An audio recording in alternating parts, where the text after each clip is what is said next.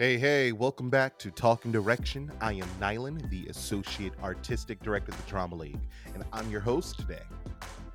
Now, I'm so excited to introduce our guest today.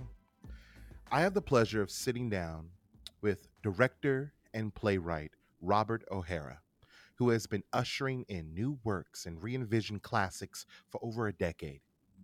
Robert has been essential in bringing new perspectives and stories about Black bodies and queer lives to the American stage. He was nominated for a Tony for Best Play Direction for his work on Jeremy O. Harris's Slave Play, which to date is the most nominated play in Broadway's history. He has collaborated with some of American theater's best playwrights, like Christian Childs, on her world premiere musical Bella at Playwrights Horizon, and the bubbly black girl sheds her chameleon skin, a part of City Center's Encore series. Coleman Domingo's Wild with Happy at the Public, and Nicole Salter and Danai Guerra's In the Continuum, to name just a few. If you don't know his work as a playwright, I urge you to read some of my favorites from him, like Barbecue, Booty Candy, and Insurrection Holding History, to name a few. He co curated Celebrating the Black Radical Imagination, 9 solo plays at Williamstown Theater Festival in response to the vast realities and lack of opportunities for Black theater makers. After remounting a return engagement of slave play on Broadway, Robert set his talents on the retelling of the American classic Long Day's Journey into the Night by Eugene O'Neill at the Minetta Lane for Audible. And now this summer, it's been announced that Robert will kick off the 60th season of Shakespeare in the Park for the public with his interpretation of Richard III. Please join me in welcoming the director, playwright, and professor, Robert O'Hara, to Talking Direction. Hey, Robert. Hi there. Nice to be here. I think I want to begin by I think you forged such a radical and nuanced and rebellious career, if I may say. And majority of theater artists are usually ushered quickly into a box, and you do Mm. that. You do this one thing, and the field has a tendency to make it hard for people to change and express themselves in their totality. But Robert, you have really never adhered to those rules or Mm. those conditions of practice. And looking back at those early years as you were developing as an artist, I mean, I wonder, was that your goal? And where you are now, was this the plan? Are you living the dream? uh, I don't know if I'm living the dream, but I'm living fully inside of my life, and I I actually feel like I was in a box, although I know that in hindsight, it feels like I've been sort of like punching my way out of different areas. But to me, I do think that very early on, I was considered risky and, out there and the gay playwright or the black gay playwright. And even those didn't mix. I mean, some people would ask me if a play was gay or was it black, as if it couldn't be both. Mm, Uh, and so, what I'm doing now, I guess, is just being very in the moment and acknowledging that I can only do so much. And also acknowledging that I've sort of evolved into having other interests besides what I had in my early 20s. Every artist, I think, evolves, hopefully. absolutely. Well, we hope that Yes. every artist evolves. um, I mentioned in my introduction the 9 solo plays, Yes. and that you curated last summer at Williamstown Theater Festival. And in preparing for this talk, I came across an interview where playwright Franz Lou Benson hinted that you had shaped a different opportunity into the 9 solo play festival. And I wonder if you would talk about that a little bit and how that idea came to be.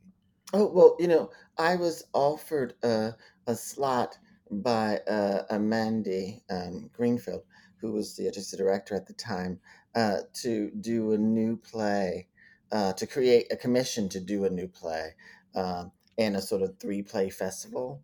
Uh, and I told her I wasn't interested in that. But what I was interested in is making space for other playwrights and other directors to do their own work up there, that I didn't need to do a new play. at Williamstown, nor that I have the time to do a new play at Williamstown Theater, but that it was a platform that I would love to use in order to give other people space. And so I think that's what Francis was thinking or talking about, and that it initially presented to me as being one of the playwrights. And then I sort of took over and said, no, why don't we? I don't need to be the playwright or the director. Why don't we just open up the space and you give us the space to bring in more playwrights and more directors, and which they gladly did. I'm so glad that you spoke up about that, that you expanded the idea and this opportunity into something more generous for others. Yeah, I think it's important that, just because I can't do it doesn't mean that I can't contribute to it, that I can't Mm, facilitate. And I find that to be more and more the case because, I do get a lot of things offered to me and I can't do them. And so I think finding a way to allow other people to take up that space has become very important right now. I think because if you don't, I think there was a reason why I was approached, and so I wanted to sort of expand that reason to other people and not just let the opportunity go away. absolutely. I've had the pleasure to like hear you talk at talkbacks before, Mm, um, um, and one in particular I'm thinking about. It was during Booty Candy, and you put this idea in my brain. You said that it all happens in the room, mm, and then you went on to explain, and you started talking about how rehearsal is work time, and yeah, out of rehearsal is your time. yes, yes, And it sounds so simple, right? It's I mean, like I was like, duh, but that is not how we work in this field, yeah, unfortunately.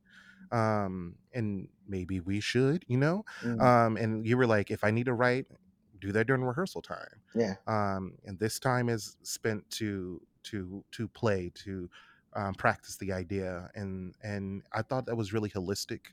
um in in an era where I think artists are coming with terms that they haven't been taking care of themselves for such a long time, and yes, people are yeah, trying to find new language and new practices about how to stand up in space and say no at, when I'm out of rehearsal at whatever time, this is mine, I don't have to do extra work. right. And I wonder, has that always been a part of your practice? Were you in a room and then realized, why am I working this way? I just wonder how all that came to be.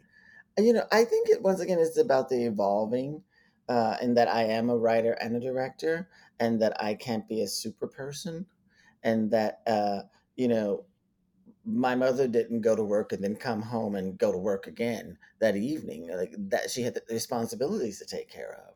And most people go to work and then they come home and they take care of the responsibilities and they go back to work. But somehow, as artists, we're supposed to carry everything, with us out of the room. And I think that somehow that challenges within what happens in the room. Right. If you're not able to sort of like fully engage in your life, or if you're sort of dragging your work and your artistry into the rest of your life, then what are you actually holding that space of rehearsal for? I think of rehearsal as a sacred space, as a place where we all get together and we find, as you said, what we can inside the room. And I want to inform that by having a full life outside the room, bringing something back into the room, right?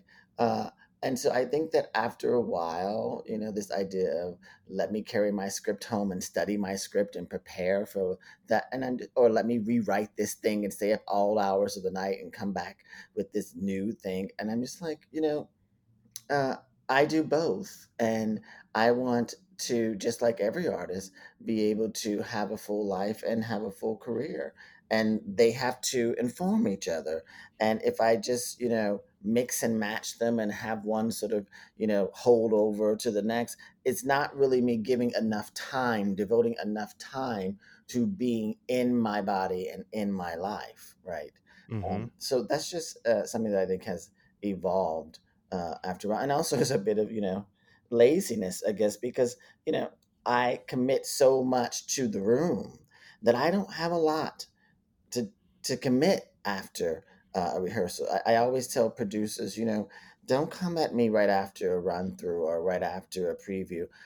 I'm going home. Like I'm not here for you to give me 3 more hours of notes after a preview. I actually was there with you, right? And I was there before you got there. So I tell producers that it's very important that you know how to present stuff to the director so that it can be heard. You know what I mean? And I think setting boundaries as to the work that will happen inside the room and the work that will happen outside the room is very, very important. Even to, not talking to actors about the work when they're on break, Hmm. allowing them to just break, is important. I think I have some follow up question about what you're saying because I'm lifting to the heavens a lot of this, um, and the idea of this out of work time, right? I don't think it's being taught in like the people who are coming through the trenches of academia or the tradition of the American theater, right? And I wonder, have you come across like a pushback to this? Because I think what you're because I'm looking at your resume and you've worked across this country, Mm, and I just want like I also think you're how much are you teaching people mm, as you're working also like this is doable. hmm Well, there's always pushback. But I think that the more you are uh, uh, around and the more people know who you are, you sort of begin to walk into rooms and they go, "Oh, that's what you do." So, you know, is this what you're going to push back on me? When I come into the room, I sort of like to do a straight 6 hours and then I go home. Right? I don't like to be all hours of the night. I don't like to, I'm so in love with this ending of the 10 out of 12. I have recently been doing 5-day work weeks on the more recent productions of that I've been working on. And I think it's just, being very clear with people. And of course, everyone wants what they want, but I always go, well, if you want to work with me, there's a way that I work best. And so Mm-hmm. it's for all of it. It's not a sort of antagonistic idea, is that I want you to know how best I can serve you and give you what you've hired me for, and be able to express and explore and challenge in the room, and that I need to have my own space as well. And I do teach every so often. I wish I had time to teach more. I don't. But I do think COVID and sort of the whole, teaching on Zoom has allowed me to teach more than I normally would. But I absolutely, I love teaching and mentoring. Mm-hmm. I want to lift up the it's a if you want me, it's a way that I work best and being able to articulate that. And I think I'm saying it for the directing community that's listening to this podcast and we have other disciplines for sure, but being able to identify that and holding ground and principles there. Yes. I also and I think I can hear some people in the back of my brain would if I don't ask you, do you ever feel like you're getting it all done or you're not getting it all done? Does have you do you have a different mentality to that idea?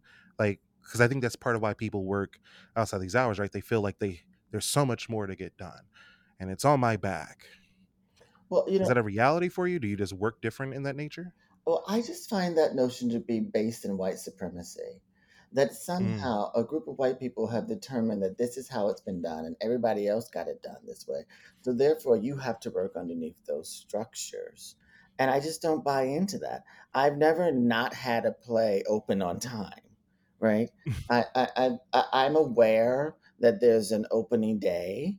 I'm aware that before I came into this space, a bunch of people who have not consulted me have set a schedule and a certain amount of days for tech, and have set when deadlines are supposed to be. And so I find that to be malleable. And I expect it to be. And so I sit and I speak with at the production meetings and I say, well, that's just not doable. I know you think it's doable because you made this perfect little calendar, but we can either change it now or we can get there on the day. And I go, well, that's not happening, you know. And I always tell playwrights, not playwrights, but directors, I always say, this sort of invited dress is just that.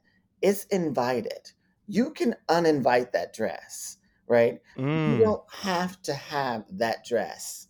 It's invited. So I always make it clear to people I'm working on that if we are ready for an invited dress, then we will do an invited dress. And if we're not, then we're still going to do rehearsals. I mean, you always go to invited dresses, and they always start by saying this is still rehearsal and whatever. I have no problem going. We're not inviting anybody. We're starting and we're staying in rehearsal. You know what I mean? To have that freedom. And so I guess the more you direct, the more you know the type of pace that you go at. And I go at a very quick pace so that I can start to see things in front of me, and we can, as I call it, triage is a part of my evolutionist direction, is that I sort of want to see stuff in front of me, and then I want to address the things. As I say to the actors, tell me where it hurts, right? Tell me where those positions or those questions or those moments that you feel that you still don't understand, or that you need help, or you want us to sort of identify and concentrate on. Because so often we're so used to just concentrating on everything. Even moments that seem to be going pretty fine, we tend to want to go over that over and over and over again. And I say to Mm. actors, we're always going to have a run through. A run through's coming, but tell me where it hurts. And so the nature of triage is that you don't walk into an emergency room and say, I'm hurt and I don't feel well, because they'll just have you in the corner, sitting in the corner until you figure out what is wrong with you. But if you can identify that your elbow hurts, or that your nose is bleeding, or that your leg is broke, then I can actually put you in a position of going, okay, let's address that. So that's what triage to me is, that I find a place in the rehearsal process to allow the actors to tell me where it hurts, and that is a time management thing. So we always address those issues first, and then we do a run through. And I guess that's always sort of like been very helpful to me over the years, and not feeling like I have to address all of the play all of the time at every rehearsal. You know. Just know that when I in my own rooms, if I tell people, tell me where it hurts, I'll make sure to say it came from you. um, but I find that to be quite helpful to pointing to the problem, because it's the thing we're shy, we shy from the things that hurt us, right? Right. We shy from the things that we're uncomfortable, and it's like, no, just let's point to it. Let's massage that out. I just love that idea. And it also it gives I think it gives the actors license. It makes it feel like they're involved in the rehearsal process. You're not just there to deal with what I find to be the problems, right? Hmm. Or just to solve the things that I don't understand. But that we're in this room and there's a brain trust of artists here. So making space for everyone to contribute to the betterment of this, piece of work. I think of work as a sort of living organism, right? And how can we make sure that the entire body of the work works, right? When we were doing Booty Candy, there was a line that one of the characters says, is that the work is work, and it should be work, right? You should have to work on watching what I am presenting to you. I don't want my work to be easily digestible. I want you to actually have to work it through your system and figure out, why are you uncomfortable? Why do you feel a certain type of way? Why did you think that was funny? So I like to challenge the audience as they watch the work. And in doing that, I actually have to challenge the room that is creating it, and challenge Hmm. myself as I'm creating it. I want to shift a little bit, because, and tell me if I'm reaching here, but I've been noticing a trend of your work lately. I got to see A Raisin in the Sun, which Yes. was quite lovely. Thank you. Thank you. Quite lovely. Um, then I've seen you've now put your hands on A Streetcar Named Desire, Mm, and Long Day's Journey into Night, mm, and soon to be Richard III. And I think you're making a mark in the classical canon, especially across plays that aren't only written by black bodies. mm. And it's a feat that I think very, very few, not think, I know very, very few black directors have had opportunity to do so. And I wonder, where are you now in your career as a director? Are you in this place where you feel ready to, like, reshape these classics? And especially speaking to your long days, which, um, I mean, it was happening outside. It felt like it was just down the block. Like it Hmm. was, you brought it to such a modern time. Mm. And so I just wonder where your association with the classics are now. Well, I've always been ready for the classics. I have an MFA in directing, so I've always had an engagement with the classics. Is that the classics hadn't been ready for me, and that the Ooh. people who have been the sort of gatekeepers to the classics haven't been offering me. I mean, I don't run a theater, so if Mm-hmm. more people had been offering me Shakespeare, offering me Tennessee Williams or O'Neill, of course I would be doing it. But in fact, they were not offering people of color those productions. And so I had to go with where the work was. I go to where you offer me work, right? And so it's not like I have somehow shifted, is that I think that people have now become more comfortable with being uncomfortable in those works, right? Mm. And stop Mm-hmm. protecting them in some way as if they can't be mutated or be challenged or investigated outside of the white gaze, right? And trying to be keep such safety hazards around these classical works. There's nothing. I say this over and over. There's nothing that I'm going to ever do to a work by Tennessee Williams or Neil that will destroy the reputation or the legacy of those artists, right? And we seem to have not an iota of a problem of white Europeans coming over here and dumping blood on the stage of these works, or dumping rain on the stage of these works, or, having a video camera chase them around. Like, we have no problem if you have some sort of European accent to coming here and doing whatever you want to these works. But somehow Americans, we sort of have to be, gentle, right, and kind to them in a way, and protect them. And so they protect them from people of color also.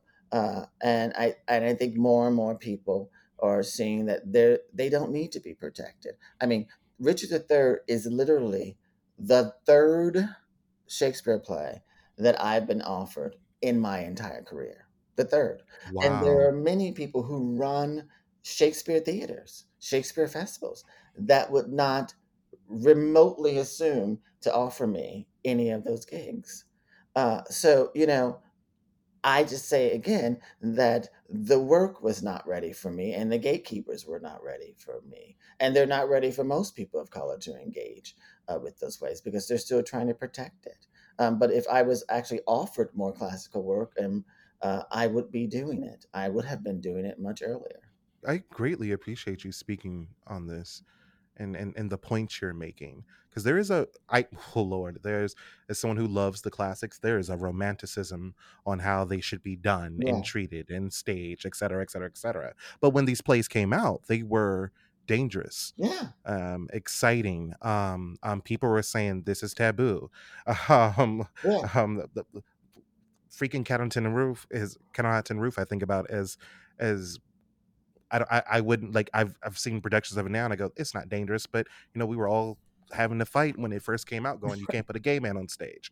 Yeah. um And it was outly gay. also the crazy thing is that these works are also done by these incredibly complicated white men, right? Tennessee Mm-hmm. Williams was out of fucking control.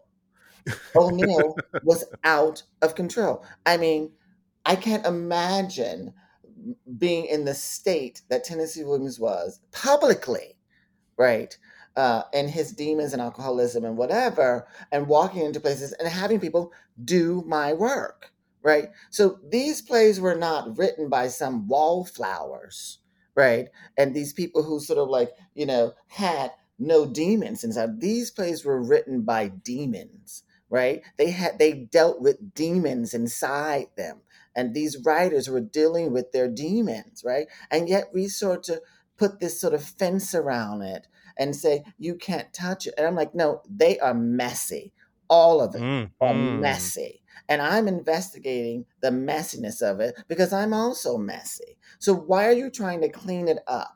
And once again, when you let European directors come over here and be as messy as fuck with them, but somehow I'm supposed to have a kid gloves hand off, and just do it the way it's written. And I think, once again, it's a level of white supremacy that somehow white people are able to do certain things. And then when you give an opportunity to a black person or to an Asian person or the Latinx person, that somehow we're supposed to follow along the traditional line. And if we don't, somehow we're reinterpreting it. And so I when you said my interpretation of Richard III, well, I think that anyone that does Richard III is doing their interpretation of Richard III, but somehow it Absolutely. becomes Robert O'Hara's Richard III. No, this is still Shakespeare's Richard III, right? It's still O'Neill's Long Day's Journey into Night, but you want to somehow separate me out, right, from the experience of actually doing the play by making it Robert O'Hara's Long Day's Journey into Night. And I'm like, as a playwright, I find offense in that because I didn't write any of those words, nor did I change any of the words to Long Day's Journey into Night, right? I just edited out and carved out a different experience, which the state generously allowed me to do, which I was in shock when they said I could do it. But, it's almost as if I'm doing my versions of shit and every other white director is directing shows, you know. But I'm gonna go back because this is what I mean by I think you are carving such a radical and nuanced career. I mean, I just think you're you're you're, you're calling the spade a spade, and you're really pushing the truths and the reality of just what is in the room. You calling that playwright messy is completely correct. Tennessee, well, we have heard the stories about Tennessee Williams in these streets, Yeah, and out and in I the streets, love, honey, out in the uh huh, streets. and I love that you are the way you're shaping the classics right now is my hope that I watch less people of color run from them and run Yes, from them because they feel unattainable or it's not their experience. Because I just think we're all that messy, right? Life is that absolutely. messy and grand, and I find why these pieces have hidden the canon, and because they have captured such a large array of life, and I hope our artists see their totality in these pieces, and Yeah. especially as you continue to restage them. And I'm urging you to keep going on, keep doing it. Um, I appreciate that Well, greatly. thank you. Um, I think I'm now just curious though. Are there like shows, or some classes that you want to direct in the future? Is there anything like on your list where you go, I need to touch that play? Well, see, if I tell you it, then the rumor is that I'm going to be doing it. There are some plays that I have the rights to, Hmm. that I'm in the middle of, pre-production or looking at casting and looking at people who might be able to come along and help put that on the stage. So there are all these places. But, I just directed Slave Play again in LA, which is sort of, Hmm. so this idea that somehow I've sort of left, the new plays. I have two new plays also of my own that are in preparation to be seen. So I'm still doing that. I think it's because whatever you're doing is the box that you're in, right? Absolutely, Uh, yeah. and so because there's this sort of because of COVID and certain things sort of like backed up onto each other, that there was Raisin in the Sun, and then there was COVID, so we did Streetcar Named Desire on Audible, and then after that there was still COVID, so we did A Long Day's Journey, but in there was the Slave Play and everything. So there definitely are, and I'm actually in the middle of developing a new play by this fabulous playwright. And it's just like there's so many different things that are sort of like I'm so excited about, but I can't talk about at the moment, only because it's not my place to right now. But yeah, I mean, there are definitely classics and definitely new plays that I'm working on. I'm so excited about Richard III, only once again because I rarely have a chance to investigate Shakespeare, and that has always been something that sort of is held aloft over everybody's head as sort of like, the unattainable, and I mean, you say any Shakespeare play, and everybody has an idea of what it's about, how it Yep. should be done, who's the audience, and all this stuff. And I sort of like have to shut all that out, right? You have to, and especially with classics, you sort of have to go into the room and shut it out. In a new play, you don't know what the audience is going to take away from it. You don't know how they're going to come to it. You may be able to sort of manufacture an imaginary take, which is sometimes how you do as a director. You decide who this audience should be that you're directing towards, and you go in that direction. But with a sort of classical work, you sort of have all of that information already on the table, and you have to shut it out if you're going to investigate it yourself, with a group of people that are exciting to you. I want to talk about process a little bit, especially as someone who like writes and directs, and then you also direct other artists' work. I Mm. wonder if you would share some similarities and differences you experience in your process of um, doing both. Like, do you have a way now that you navigate someone else's work versus your own? I guess I take care differently, another playwright than I do myself, in that I know the pace at which I work, right? And for instance, I actually encourage playwrights to leave the space, to come and go, to not sit there and watch every moment being created in front of you, right? But to come back with fresh eyes, to look away, as I say, you know. And I think it's so important to look away and have a different experience. Go see a movie, go read a book, go walk through a park or what have you. Let this go and come back and see what we've discovered inside your work, as opposed to you waiting for us to uncover the nuggets that you've left for us. See what else we can find inside there that you didn't even know you brought into the room, right? Mm, And so that's always exciting when working with another playwright. And also, not just, saying this doesn't work, but actually investing in what is on the page and showing them other things that may not live on the page, right? For instance, in slave play, there's a moment in the first act that I sort of brought all of the couples together in this sort of ecstatic moment that's not written into the play at all, but it becomes a sort of joy fest in a way, and it sort of overwhelms the situations of any individual act. Uh, and so that's something that we sort of found in the room that is not on the page. Uh, and that's a sort of joyful thing that you can give to playwrights. Now, when I'm directing my own work, I can't really do that. I can't really look away. So I have to maintain a privacy for the playwright part of me, right? And this goes back to me going, if I have to go and write something, then the rehearsal has got to stop.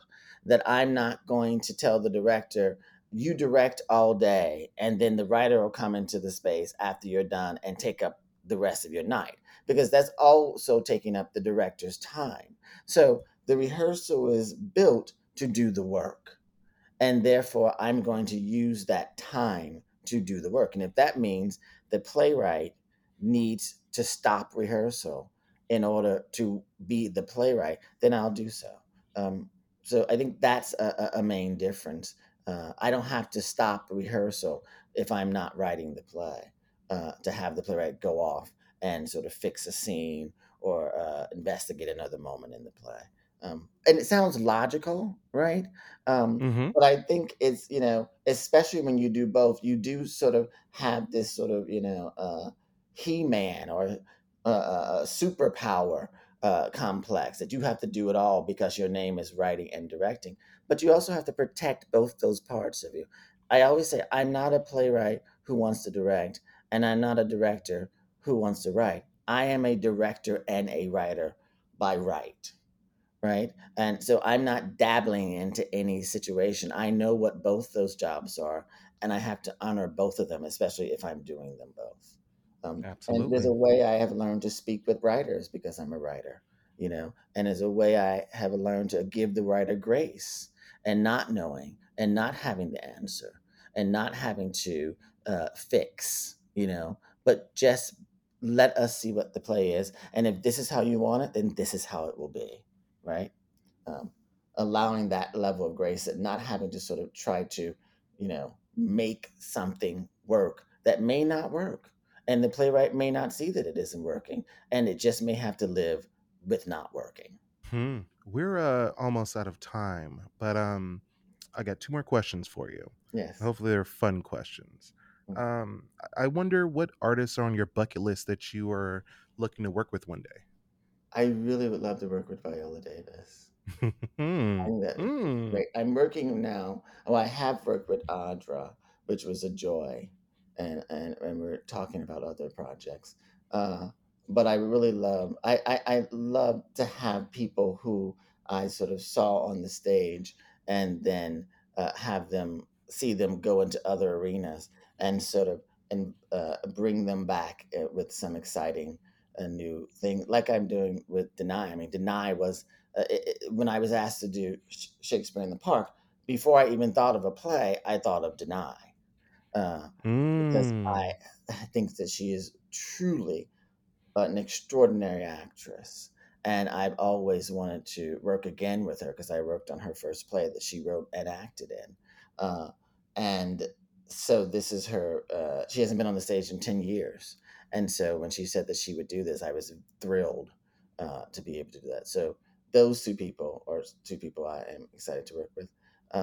And so was that the question, I guess? Yeah. Well, Yeah, and let's put that out into the zeitgeist of the world. Let's make that happen. yes. Um, and I wonder what advice would you give your younger self?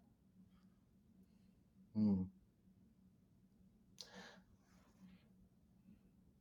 I would give my younger self is that I would just say that you deserve to be here, and and know that no one's giving you something that you don't deserve. You are enough, and you deserve to be here. That is a mantra. Mm. Oh, I think that's a lovely way to end. Uh, Robert, you have served up a meal today. And I thank you so much for every bite of it today.